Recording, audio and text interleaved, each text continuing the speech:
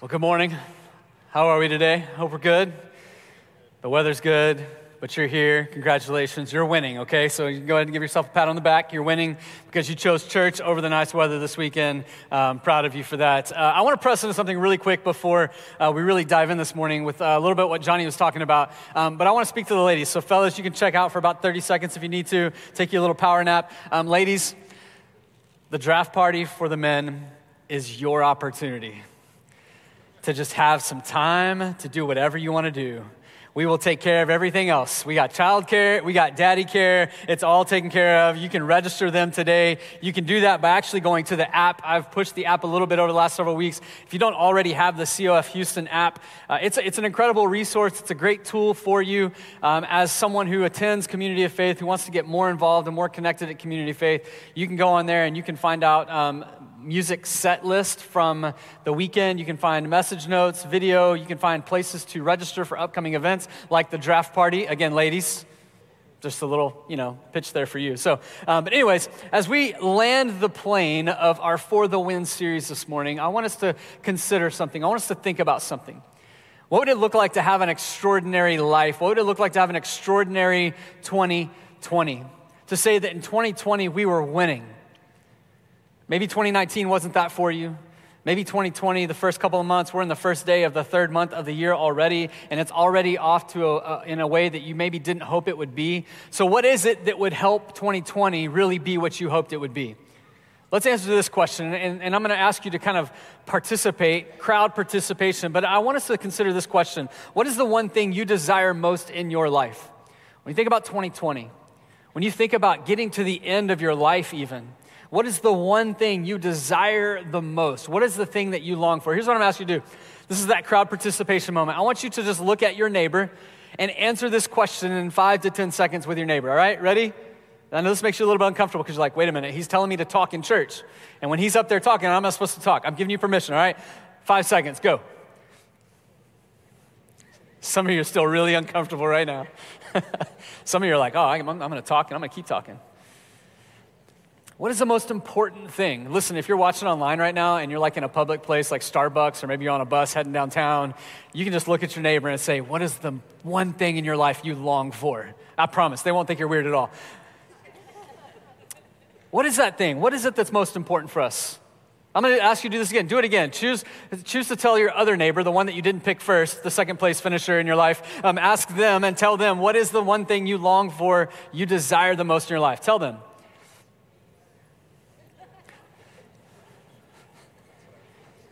All right, good. I already feel better. I feel like some good things are happening in the room right now. And some of you are like, Wes, I'm an extreme introvert, and you are about to make my head explode. Stop it.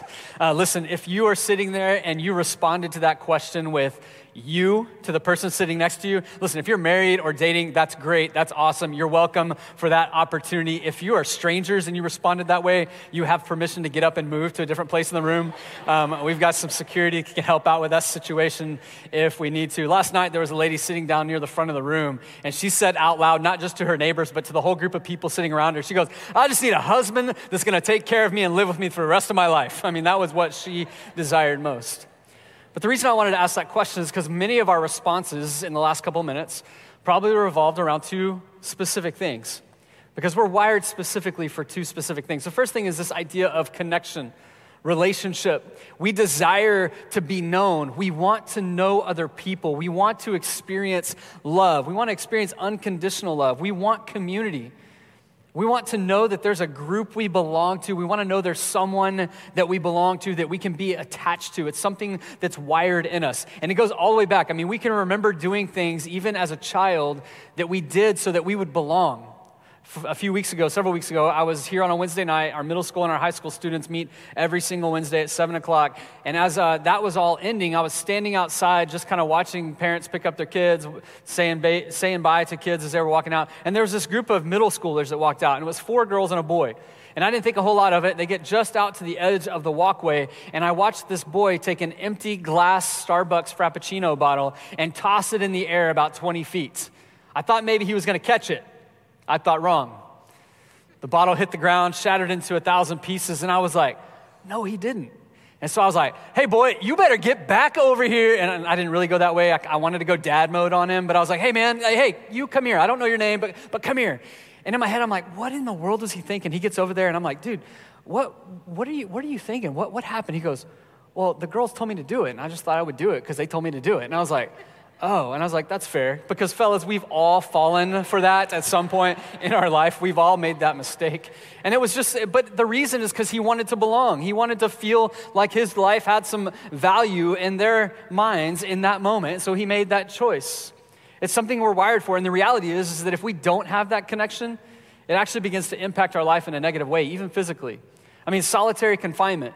It's something that people use and societies and cultures over the course of history have used for the worst of the worst. When you are being penalized for a crime that you committed and it's like the worst of all the crimes, they put you in a thing called solitary confinement. All by yourself, disconnected from anybody else, disconnected from conversation or relationship or connection. You know, the reality is they can't leave you there forever, because if they leave you there forever, you will eventually die.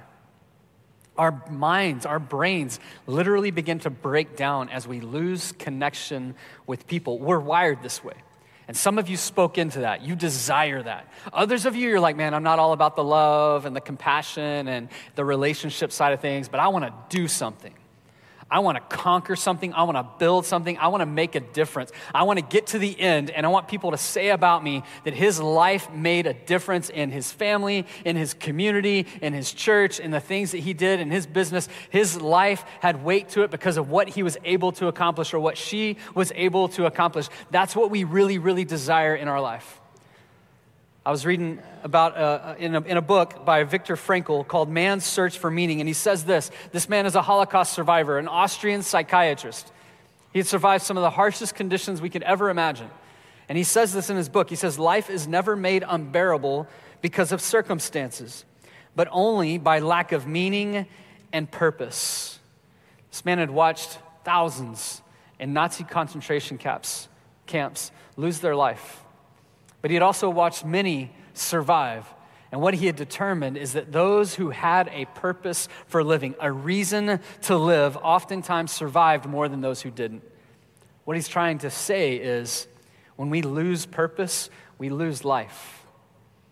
I mean, think about Maslow's hierarchy of needs. If you throw it back to your psychology classes back in the day, and maybe that was a long, long time ago and you don't remember that, let me just give you a refresher. At the top of that triangle is exactly what I'm talking about.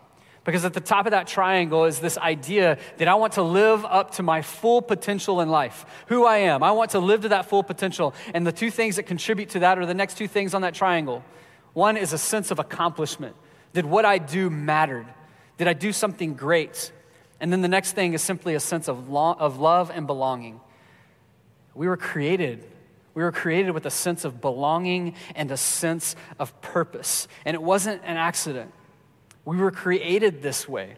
It wasn't a coincidence. It wasn't an accident. It goes all the way back to the beginning when God created everything from nothing. It was dark. There was nothing that was in order. There was a void of anything. And God began to put together the world and creation and everything in existence. And on the sixth day, we find out that he created all the animals on the land. And then on the second half of the sixth day, he created man and he created woman. And there's a lot of things about us that are similar when we think about animals and then man and women. I mean, we both were created from dust. We both come from the earth. Reproduction happens the same way. There's a close association between animals and humanity, but there's some stark differences as well. It's why we weren't created at the exact same time that animals on the land was created. We were created in the second part of that day. Look what it says in Genesis chapter 1, verse 26. It says, then God said, let us, that's important for us to pay attention to, let us make mankind in our image, in our likeness. There's a plurality that he wants us to see. He wants us to understand, so that they may rule over the fish in the sea and the birds in the sky, over the livestock and all the wild animals, and over all the creatures that move along the ground. This verse is important because this verse is speaking to exactly what we were talking about just a moment ago. What you were describing most likely to the person sitting next to you, stranger or not, was probably something around the idea of belonging or purpose. I want my life to have purpose. I want to belong to someone, to somebody, to some group. You see, we were created differently. There was this divine counsel. God the Father, God the Son, God the Holy Spirit. One God, three parts. That's what this is talking about. Let us, who is us? God the Father, God the Son, God the Holy Spirit. Together, it was the first picture of a sense of belonging, this unifying collaboration to create you and me, to create us with that same sense, just like them, in their image. This desire to belong, this desire for connection, not just to be connected, but to live on purpose. We were given a privilege, we were given a responsibility, we were given an opportunity to have dominion over all the earth. There was a purpose behind our existence. There was a purpose in why we were created, and that is true for every single one of us. We were created. We were created for belonging and purpose. Every single one of us. And you and I will never step into the full potential that life has to give until we find belonging and we recognize purpose. You will never be the extraordinary version of yourself apart from being connected with other people who love you, who care about you, who you love, and who you trust. But you also got to have some purpose to live for. Why? Because God created us this way. He created us on purpose. We were given a responsibility. We were to rule over this earth. We were supposed to manage this earth well. But we were also created to exist in relationships. You were created to belong to someone other than yourself. You weren't created to be just an individual all alone in life. It was perfect. It was flawless. It was His idea. It was their idea. This divine collaboration that created you and me. It wasn't good for us to be alone. It continues to say that in Genesis chapter 2. Check this out. Then the Lord God said, "It is not good that the man should be alone. I will make him a helper fit for him." So the Lord God caused a deep sleep to fall upon the man, and while he slept, took one of his ribs and closed up its place with flesh. And the rib that the Lord God had taken from the man, he made into a woman and brought her to the man. Then the man said, "This at last is bone of my bones and flesh of my flesh." You realize it hadn't been very long since he had been created, but he was already desperate for connection. He was already desperate for companionship. He says, "This at last." It's like finally. It'd probably only been like an hour, and he took a nap. But this at last is bone of my bones and flesh of my flesh. She shall be called woman, because she was taken out of man. Therefore, a man shall leave his father and his mother and hold fast to his wife, and they shall become one flesh. And the man and his wife were both naked and were not ashamed. And all the fellas said, "Yes and amen." You see this? This is the perfect picture. It's the perfect picture of belonging to each other, belonging in relationship and companionship. Why? For a purpose. It was perfect. He created this on purpose. He created this companionship, this sense of belonging. And it was supposed to last forever. There was never supposed to be any separation. There was never supposed to be a split. It was created on purpose to build a strong love, a strong trust, a strong honesty and compassion between two people. It was created to remind us of equality, one blood from one source, every race, every nation, equal, unified. It was created to remind us that man is just as important as woman, and woman is just as important as man. It was perfect. It was flawless. But nobody in the room right now looks at the reality that we live in and says, that's what it looks like today. I mean, there's all kinds of family dynamics in this room this morning. We all come from different places. We all have a different role in our family. I mean, we've got some firstborns in the room. How many of you are a firstborn? You said, "I am a firstborn." All right. Everybody that has their hand up right now, they know everything. And I say that because I am a firstborn. And I'm not wrong. You understand that, right? I'm not wrong. You can't tell me I'm wrong. You can, but I'm not going to agree with you. Because I'm a firstborn. We think we know it all. What about the babies of the family? We got any babies of the family?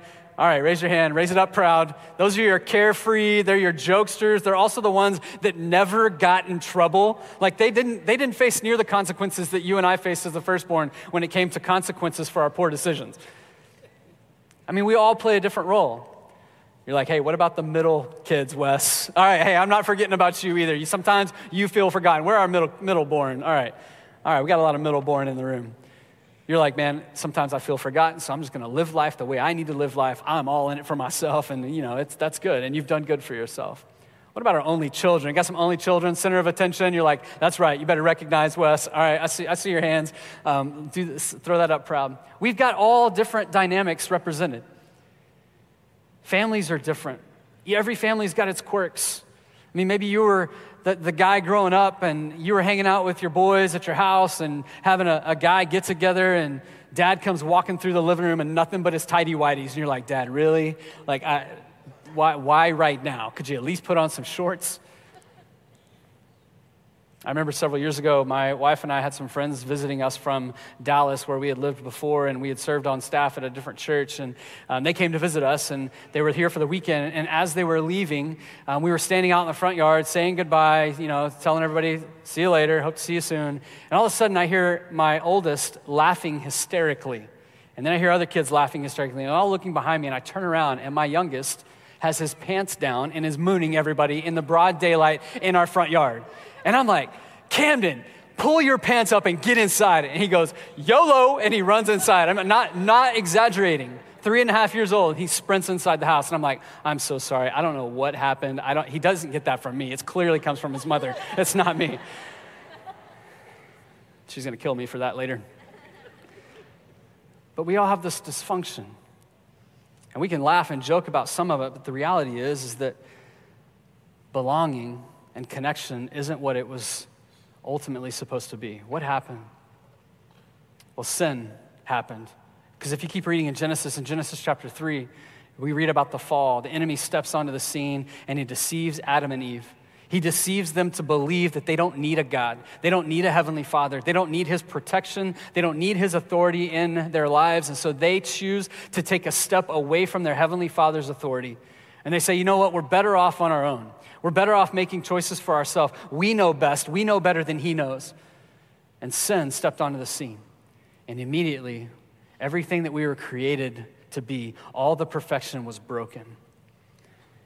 And what was originally designed and created to be something that would never be separated, that would never be split, we now see as something where there's often divorce, there's split, there's fractured homes, there's boys and girls growing up without a mom or a dad.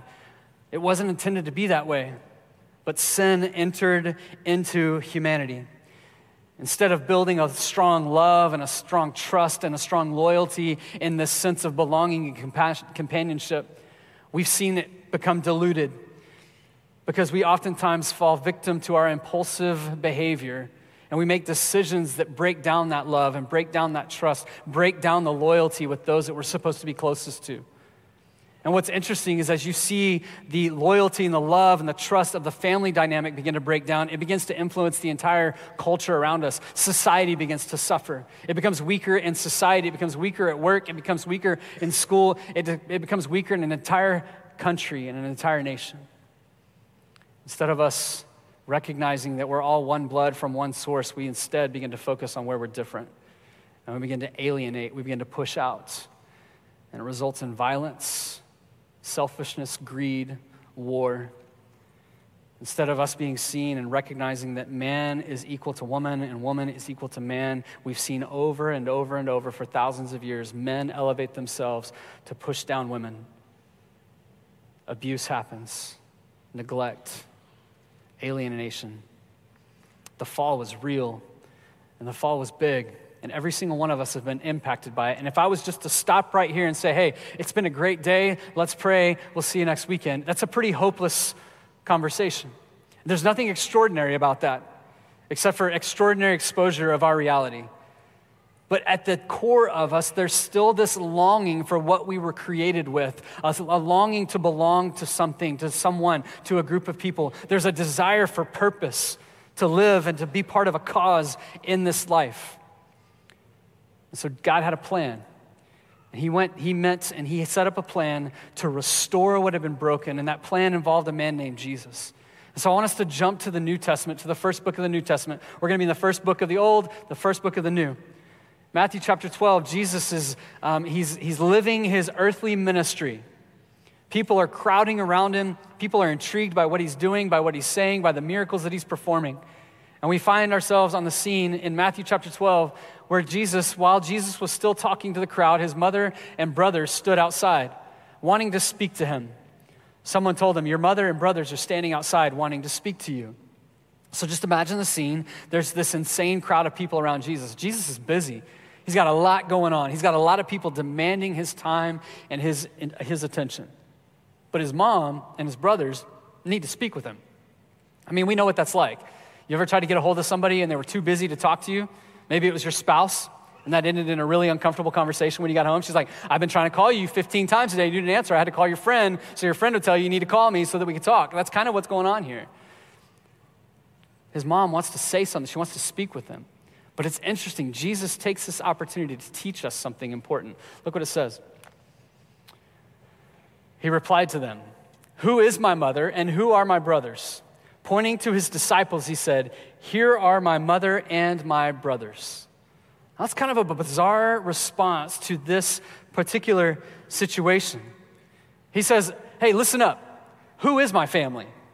And everybody in that moment is probably like, what in the world? I mean, I can just imagine like Peter and John standing over there with the rest of the disciples, and Jesus looks at them and says, these are my mother and my brothers. And Peter goes, what in the world is Jesus talking about? And John says something like, man, I don't know, but if all this is true, you're going to be the mom, all right? Because you look more like his mom than I do. I mean, they've got to be kind of taken back. They're like, what in the world is he talking about? And then he continues on, and this is a huge verse for us this morning. He says, for whoever does the will of my Father in heaven is my brother and sister and mother. For whoever does the will of my Father in heaven. He's saying, hey, who are you going to trust? Are you going to trust yourself? Are you going to trust my Father in heaven? Are you going to trust me? Are you going to trust Jesus? He says, trust me. For whoever does the will of my Father in heaven is my brother and sister. I used to think this verse when I was growing up is why people in traditional churches back in the day would always call everybody like, hey, Brother Chuck, how you doing, Brother Chuck? It's so good to see you this morning. We get to church and we start calling each other brother and sister this, brother and sister that. And so I thought that's what this meant. But there's so much more here. Jesus wasn't simply stiff-arming his family. He wasn't trying to ghost his mom. He was trying to teach us something. He's trying to show us something in this moment because he understood the value of belonging. He understood the value of companionship, the value of family, but he knew it had been broken. He knew it had been busted. Why did Jesus know the value of all this? Because he was part of the designing collaboration all the way in the beginning. He created us for this. But he also knew that we had messed it up, that it was broken, and we participated in that brokenness. And he says, hey, I want to restore what's been broken. I want to make things new. I want you to experience this sense of a belonging in a really healthy way. I want you to begin to live for a purpose again. What is that purpose? To do the will of my Heavenly Father. And as you participate in the will of my Heavenly Father, then you become my mother, my brothers, and my sisters. That's what Jesus is saying. He's creating something new. He's recreating that family companionship dynamic. How does it happen? How does this happen? We find belonging when it's built around purpose. Belonging, companionship is found when we build it around a purpose. You see, it's not good enough for us just to set out in life and say, I need to find belonging, because belonging isn't a purpose. But as we surround ourselves around a purpose, we actually begin to find belonging. We need both.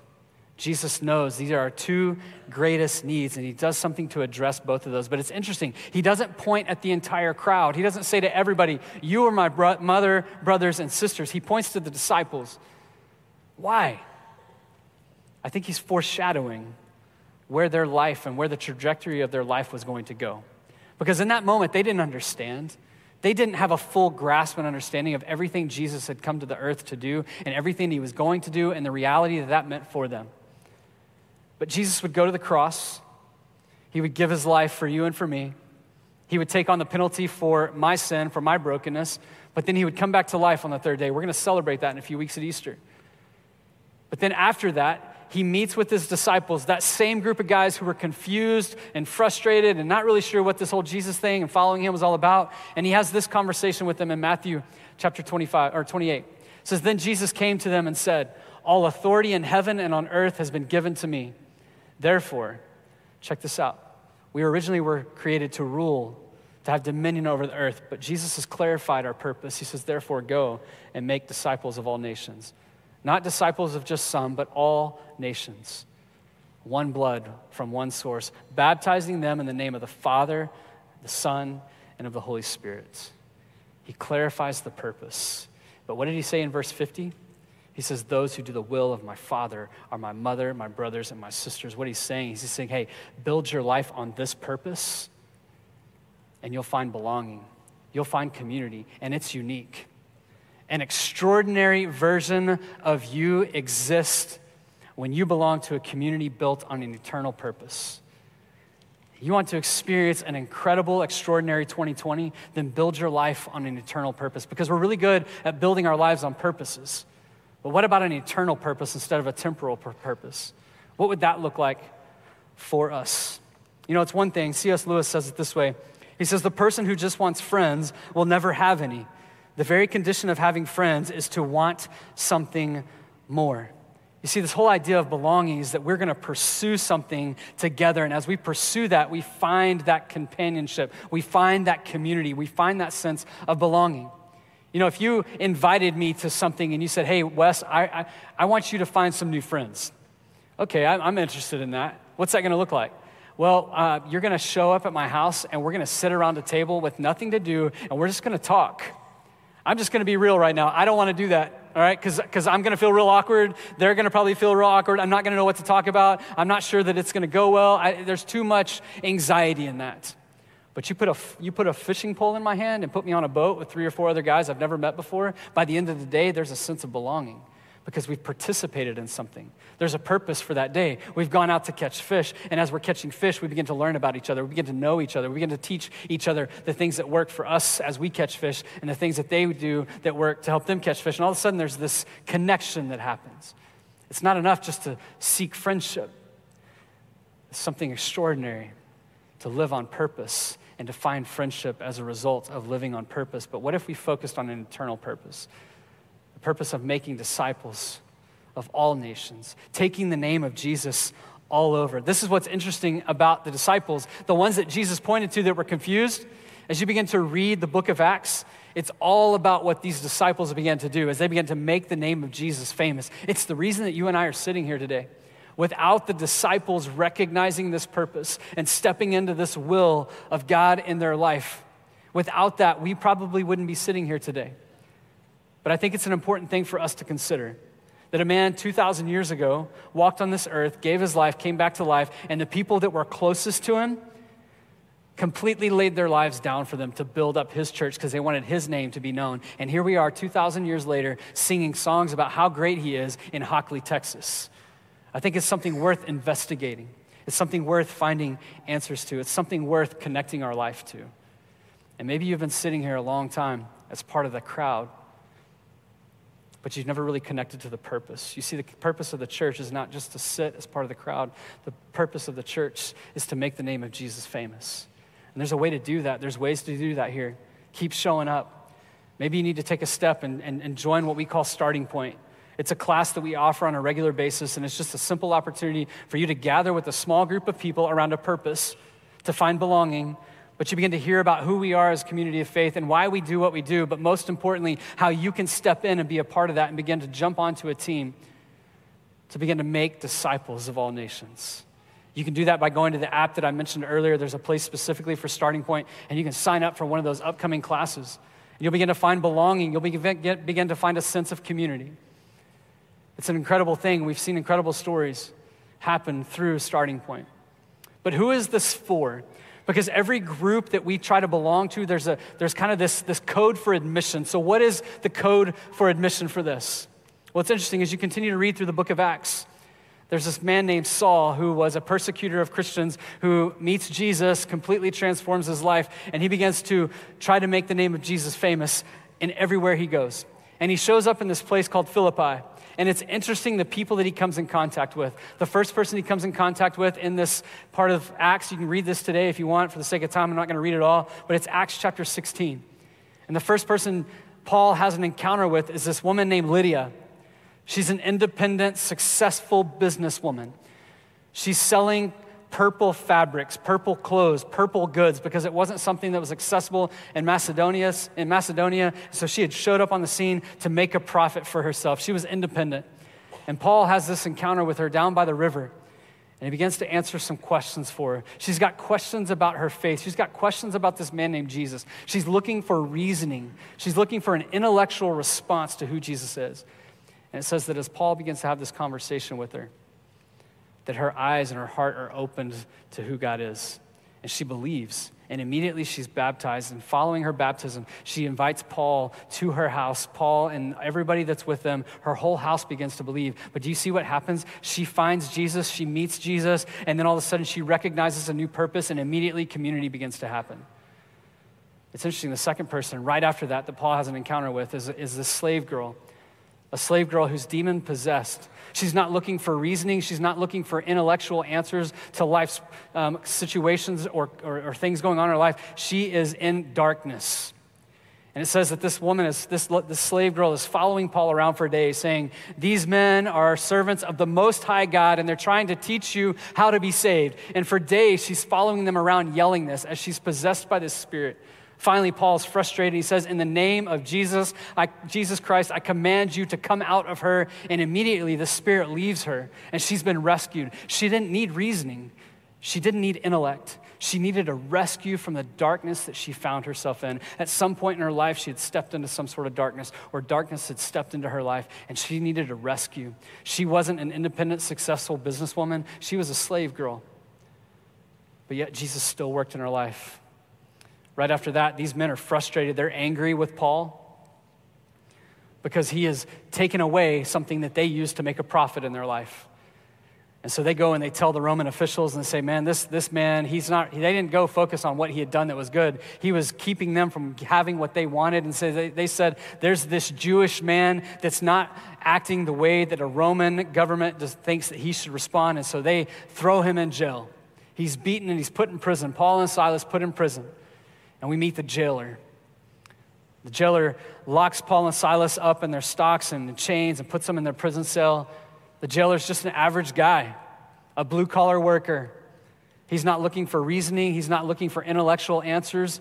He doesn't need a rescue from life's darkness in his life. He's just living life the way he's supposed to live life. Paul and Silas, as night comes along, they start singing in the middle of the night. They start worshiping, singing about how great their God is, singing about how great Jesus is. And the jailer's probably frustrated because he's trying to go to sleep. And these crazy religious guys are singing. He's like, man, these guys are strange.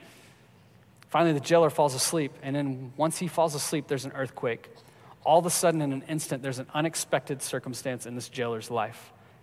And he wakes up to find that the prison doors are open. The chains have fallen off the prisoners, and all of a sudden, the one thing that he was doing with his life, the one purpose he had in life to keep people from escaping prison, he had failed at, and he decides he needs to take his life. And in that moment, Paul says, no, don't take your life. We're still here. And there's this crazy reality that takes place in this man's life. He realizes, these guys have something that I don't have. Because here they are in a terrible situation, yet they have a peace that I don't understand. I mean, think about this. Reflect on this with me. When everything seems right, he's sitting there listening to these guys singing, and he's probably thinking, man, these guys are weirdos. But then when life ends up in an unexpected place, and he recognizes that these weirdos have some peace in their life, he says, man, y'all are strange, y'all are weird, but I've got some questions, and I need a little bit of that weird and that strange. It's interesting. The one who was vocal about his faith in this man's workplace is the one that this man runs to when his life falls apart, when life goes unexpected. So who is this for? This is for the intellectual.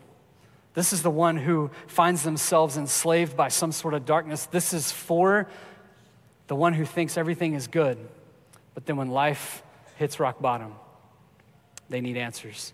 They need peace. It's interesting, in this Jewish culture, there was a prayer that they prayed. They would pray, thank goodness I'm not a woman, thank goodness I'm not a slave, and thank goodness I'm not a Gentile. So I think it's intentional that Paul did exactly what he did, but it's important for us to understand. Because they all had something in common. They all recognized they needed something bigger than themselves in the situation that they found themselves in. And And maybe that's where we are today. Maybe we need to connect to a man named Jesus and lock into his purpose so that we can find a sense of belonging that's unique, that's different than any other sense of belonging that maybe we've ever experienced before. To kind of close this morning, I'd like to show you a story of a friend of mine named Wendy and the impact that some of this has had in her life. So you guys watch Wendy's story before we close.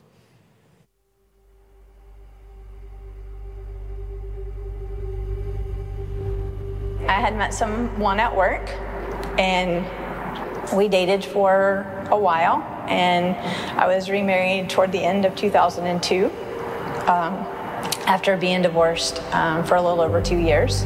We had 2 more children while I was in that marriage, and we were married for 8 years, and about halfway through that marriage, it just kind of took a weird turn. I don't know how else to explain it.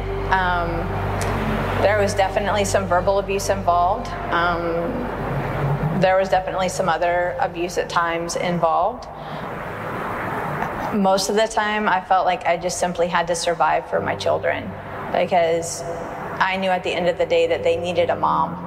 We went to marriage counseling, and in one of those counseling sessions, I had a counselor tell me that for my own safety and for the safety of my children, that I needed to leave. My family did not know what was going on. I hadn't told any of them. I was ashamed. Here I was in a second marriage. I grew up in a Christian household, and so divorce wasn't really a favorable outcome of a marriage, and here I was staring down a second divorce, and I was ashamed. But I feel like I was so desperate that I just had to do what was right for my kids.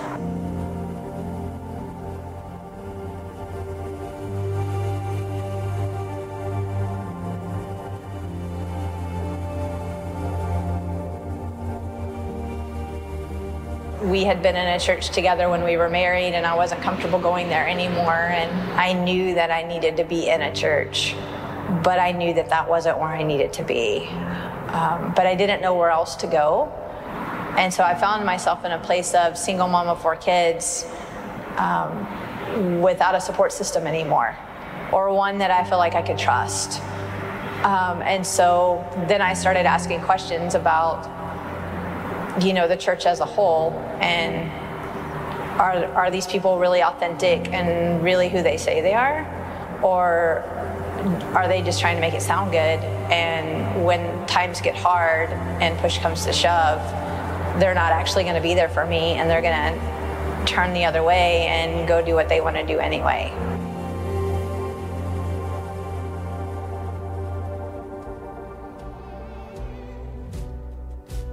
I had looked up a few different churches that we could go visit, and loaded the kids up in the car, and we were going to go visit a new church. Pulled in the parking lot and walked through the doors. I definitely didn't feel rejected, but just accepted, like it was okay that I was broken, like it was okay that, like, oh, you're a single mom, that's so awesome. I had never thought about it that way.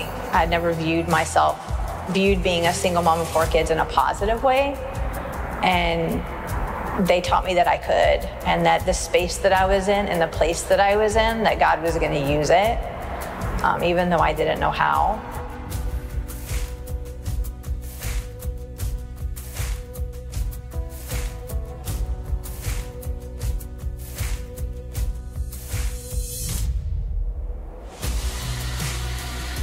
I never would have thought that I would have gotten married again, but God brought that person into my life, and I can't imagine my life without him. And oddly enough, my kids say that most of the time it's hard for them to remember a time when we weren't even together, which I think is a really cool blessing, which is just more evidence of God's hand in our story.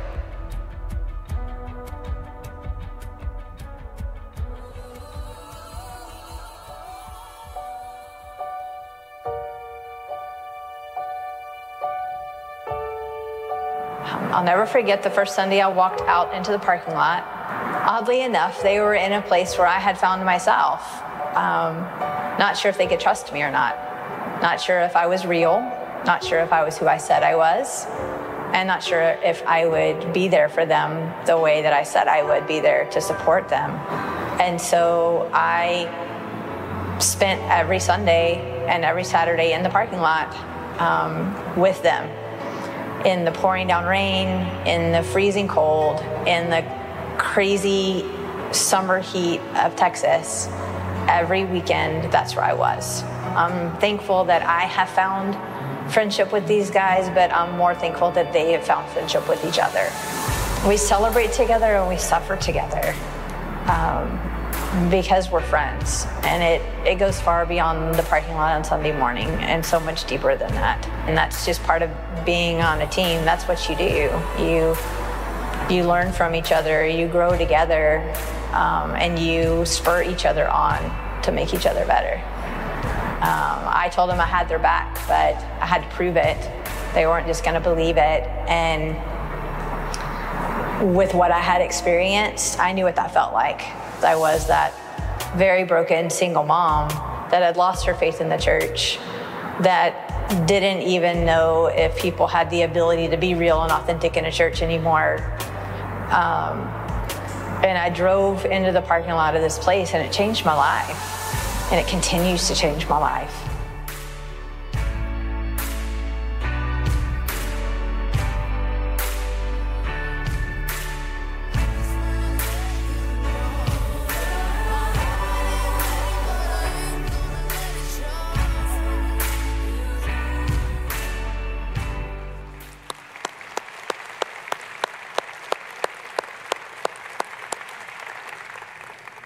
What I love about Wendy's story is that ultimately she found a safe place here to not be okay. And once she began to feel comfortable and find a sense of belonging, she found Jesus, and Jesus has been at work in her life.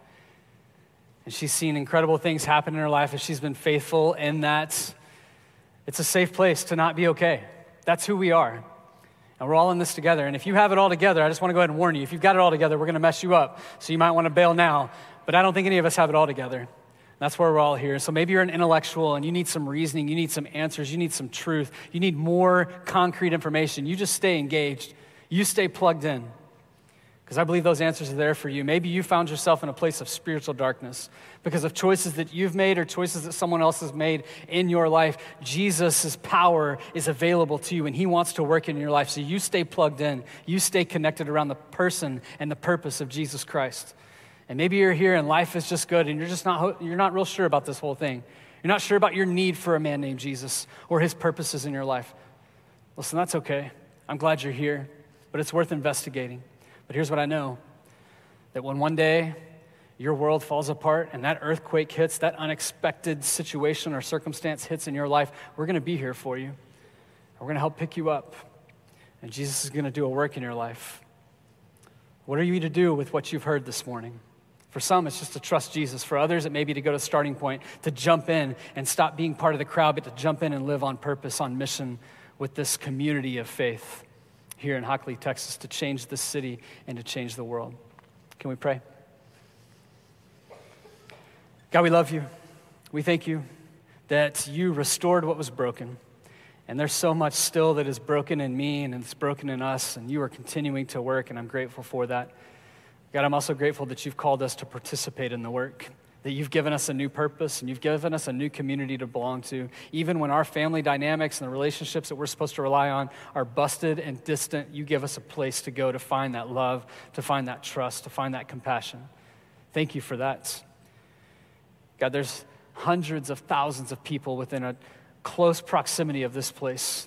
I pray right now that what's happened in this room would not stay in this room, that you would stir something up in every single one of us, that we can't help but go talk about it with the people that we're connected to outside of this place who are far from you, to the intellectual, to one that's struggling with addiction, to the one that maybe doesn't know they need you yet. God, I just pray that we would be your ambassadors in our city this week. Give us boldness, give us confidence, give us courage, but continue to work in us as we do that, as we live that purpose out. In Jesus' name, amen.